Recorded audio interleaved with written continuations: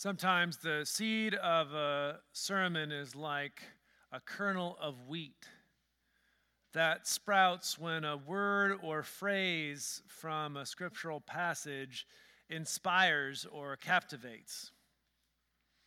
And sometimes the seed of a sermon is like a grain of sand in an oyster, irritating over and over and over again until something new emerges. This morning's sermon is the product of the latter. One of the things I try to do as I preach a sermon is to walk around in the story of the text. And this week, as I was walking with these disciples, as they come to realize, thanks to John the Baptizer, who Jesus is, as Jesus tells these disciples to come and see, and they came and they saw, even as Simon Peter is renamed, seen for who he really is, all these amazing things happened, and all I kept coming back to is, why on earth does John the Baptizer call Jesus the Lamb of God? I could not let this go. It's a kind of a bizarre metaphor, the Lamb of God, the vulnerable of the all-powerful. And it's a metaphor that, frankly, was making very little sense to me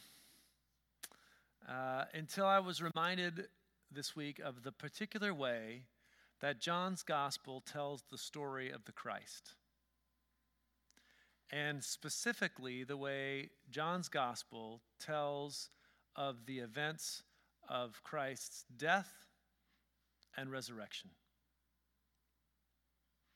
You see, John's gospel is different than the other three gospels, as usual. But in this way, in this gospel, Jesus is put to death on a day that is different than the rest. Jesus is put to death on the day of preparation for the Passover. The day when all the faithful of Jerusalem were readying their homes for the feast of deliverance and liberation. Now, to make this meaning even more clear, in John's gospel, when Jesus dies on the day of preparation, his death takes place at the very time of day when the lambs for the Passover meal were being slaughtered. And that is where John's gospel is headed from this very moment. When John the Baptizer makes this audacious claim, "Look, behold, here is the Lamb of God." We have this incredible theological statement being made then that Jesus is the Passover lamb. Behold. Which tells us what exactly? Well, first, what it doesn't tell us, because there were a few exciting possibilities for this sermon that ended up being dead ends. Because if you're like me, when I first heard about a Lamb of God taking away the sin of the world, the first thing that I thought of was sacrifice, as in a sin offering in a sacrificial system, or a scapegoat that is offered up for the guilt of the people. But that is not the metaphor that John's gospel intends to evoke. Remember, in John's gospel, you will never hear the word repent or repentance at all. They are not a part of this gospel tradition. because that's not how sin is understood in this gospel. Rather than sin being about a moral category, in this telling of the good news of Jesus the Christ, sin is about separation from God. Sin is about the distance between the way God is, the way that the world should be, and the way that the world is. A world where human beings are separated and separate themselves from the abiding, sustaining love of God. Whenever we are separated from this love of God, whether it's by our own action or by the divisive action against us by another, a chasm is created.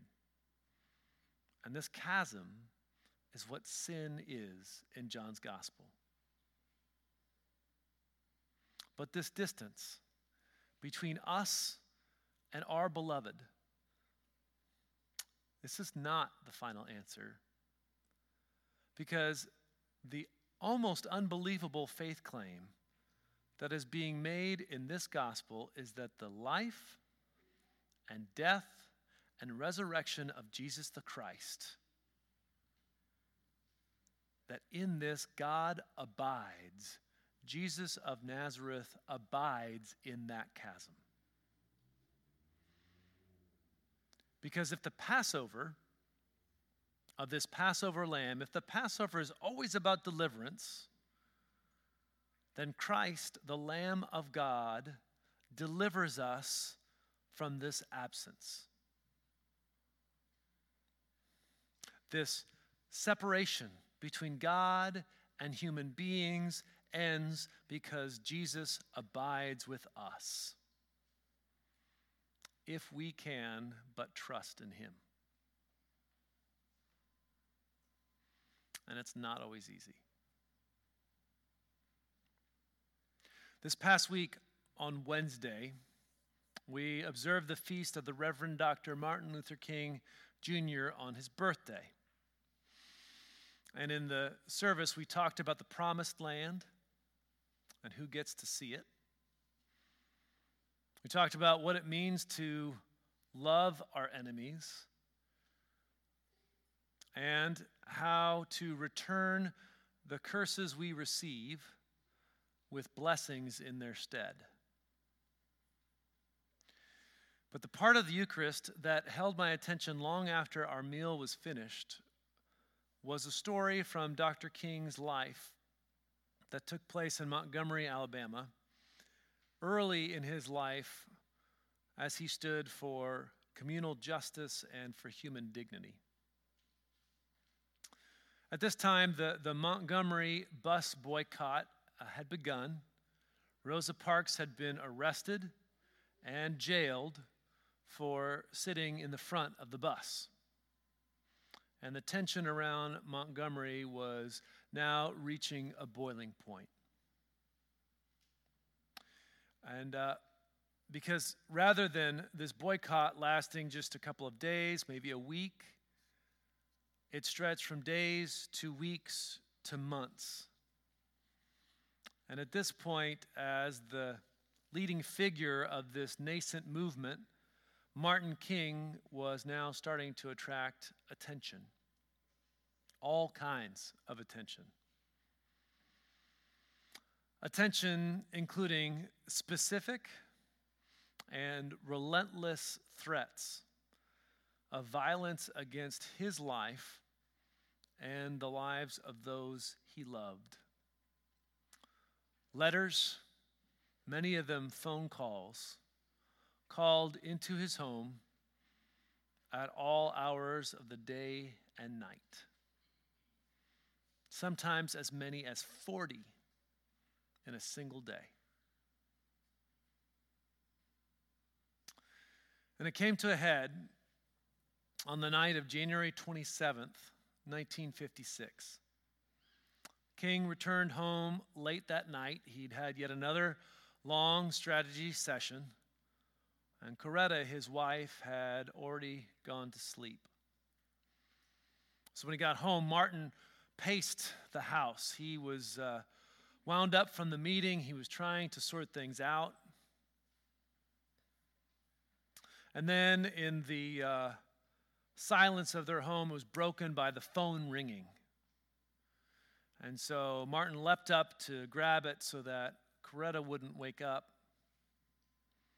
The voice on the end of the telephone line left absolutely no mystery. Leave Montgomery immediately if you have no wish to die.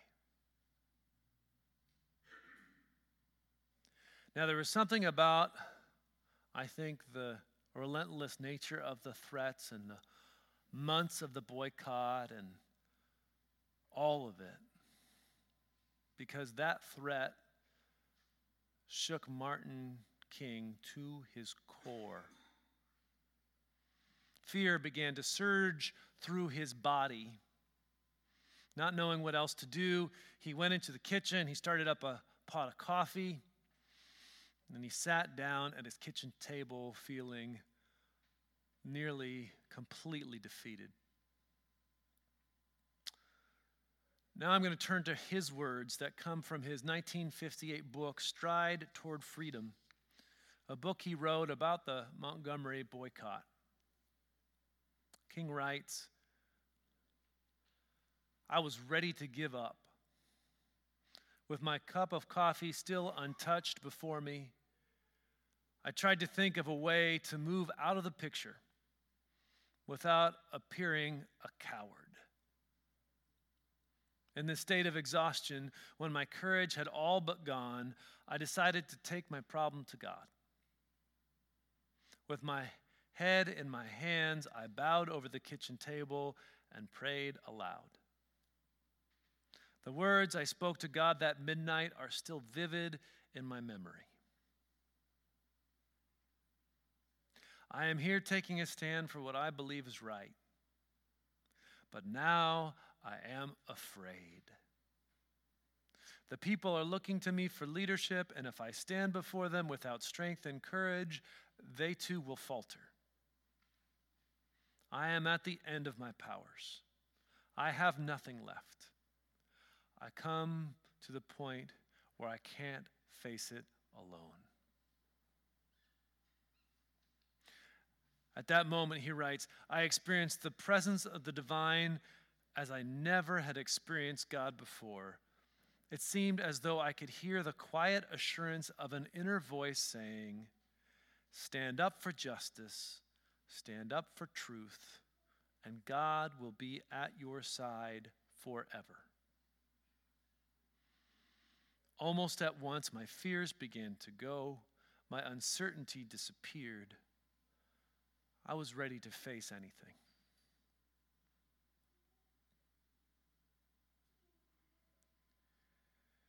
It is so easy to believe that we are alone.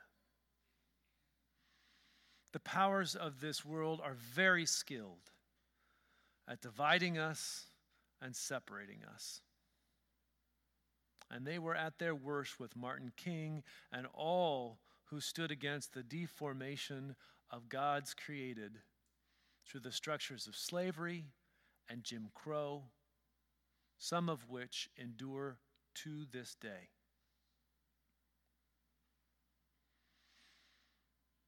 And so in a year that has the potential for deep, deep division, and in a week when neo-Nazis have been arrested in Maryland and Georgia and in Wisconsin, I carry forward this story of Dr. King this day because it serves for me as an absolutely essential reminder that come what may in our lives, the Lamb of God abides. Whenever there is distance between us and between our God, the Lamb abides. In the separations that arise from within, the Lamb abides. In suffering, in doubt, the Lamb abides. In our hour of peril and when we are at our wits' end, the Lamb abides. When we turn our backs on God, the Lamb abides. When we are driven one from another, the Lamb abides. When we cannot see a way forward, the Lamb abides. Friends, take heart, because at this table this morning, at Martin King's table that awful night, and at the table where we will feast forevermore, the Lamb of God abides.